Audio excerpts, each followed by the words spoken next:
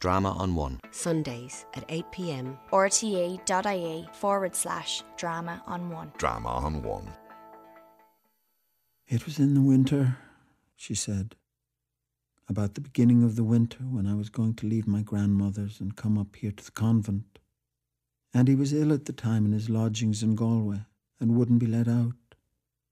And his people in Uchterard were written to. He was in decline, they said, or something like that. I never knew rightly. She paused for a moment and sighed. Poor fellow, she said. He was very fond of me, and he was such a gentle boy. We used to go out together, walking, you know, Gabriel, like the way they do in the country.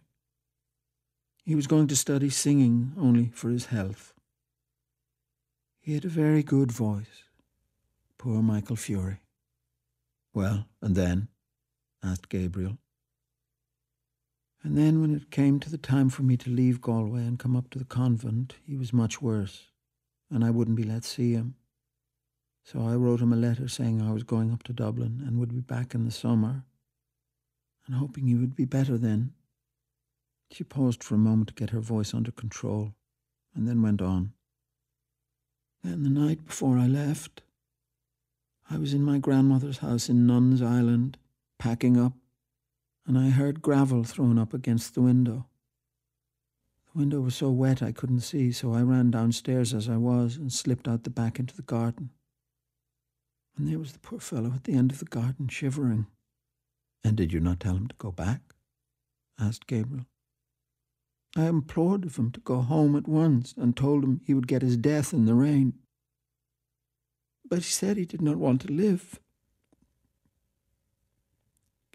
I can see his eyes as well.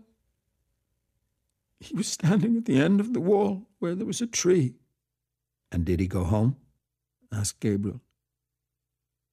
Yes, he went home. And when I was only a week in the convent, he died. And he was buried in Uchterard, where his people came from. Oh, the day I heard that he was dead. She stopped, choking with sobs, and overcome by emotion flung herself face downward on the bed, sobbing in the quilt. Gabriel held her hand for a moment longer, irresolutely, and then, shy of intruding on her grief, let it fall gently and walked quietly to the window. She was fast asleep. Gabriel, leaning on his elbow, looked for a few moments unresentfully on her tangled hair and half-open mouth, listening to her deep-drawn breath. So she had had that romance in her life. A man had died for her sake. It hardly pained him now to think how poor a part he, her husband, had played in her life. He watched her while she slept as though he and she had never lived together as man and wife. His curious eyes rested long upon her face and on her hair. And as he thought of what she must have been then, in that time of her first girlish beauty, a strange, friendly pity for her entered his soul. He did not like to say even to himself that her face was no longer beautiful. But he knew that it was no longer the face for which Michael Fury had braved death. Perhaps she had not told him all the story. His eyes moved to the chair over which she had thrown some of her clothes.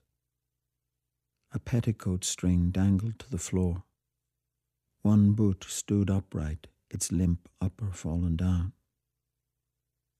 The fellow of it lay upon its side. He wondered at his riot of emotions of an hour before. From what had it proceeded? From his aunt's supper? From his own foolish speech? From the wine and dancing?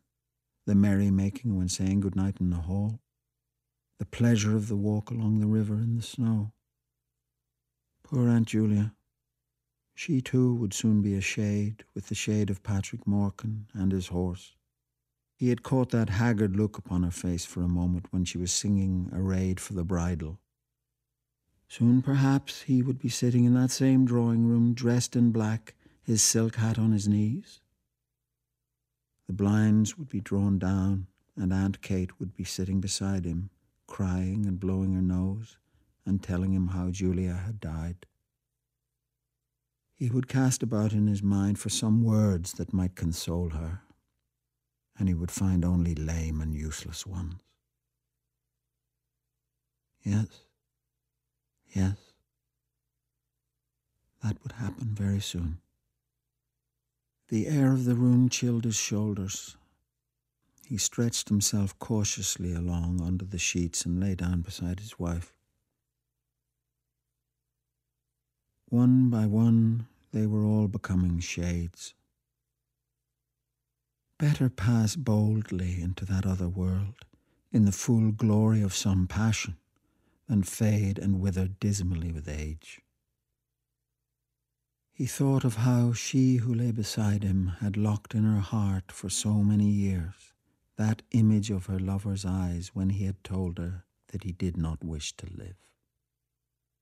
Generous tears filled Gabriel's eyes.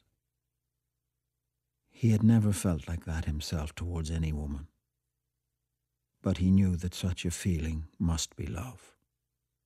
The tears gathered more thickly in his eyes, and in the partial darkness he imagined he saw the form of a young man standing under a dripping tree. Other forms were near. His soul had approached that region where dwell the vast hosts of the dead. He was conscious of, but could not apprehend, their wayward and flickering existence. His own identity was fading out into a grey, impalpable world.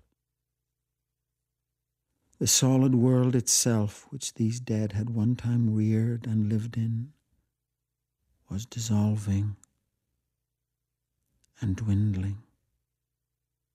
A few light taps upon the pane made him turn to the window. It had begun to snow again. He watched sleepily the flakes, silver and dark, falling obliquely against the lamplight. The time had come for him to set out on his journey westward. Yes, the newspapers were right. Snow was general all over Ireland. It was falling on every part of the dark central plain, on the treeless hills, falling softly upon the bog of Allen, and farther westward, softly falling into the dark, mutinous Shannon waves. It was falling, too, upon every part of the lonely churchyard on the hill where Michael Fury lay buried.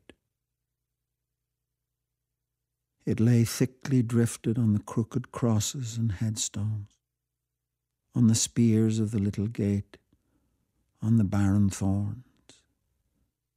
His soul swooned slowly as he heard the snow falling faintly through the universe, and faintly falling, like the descent of their last end, upon all the living and the dead.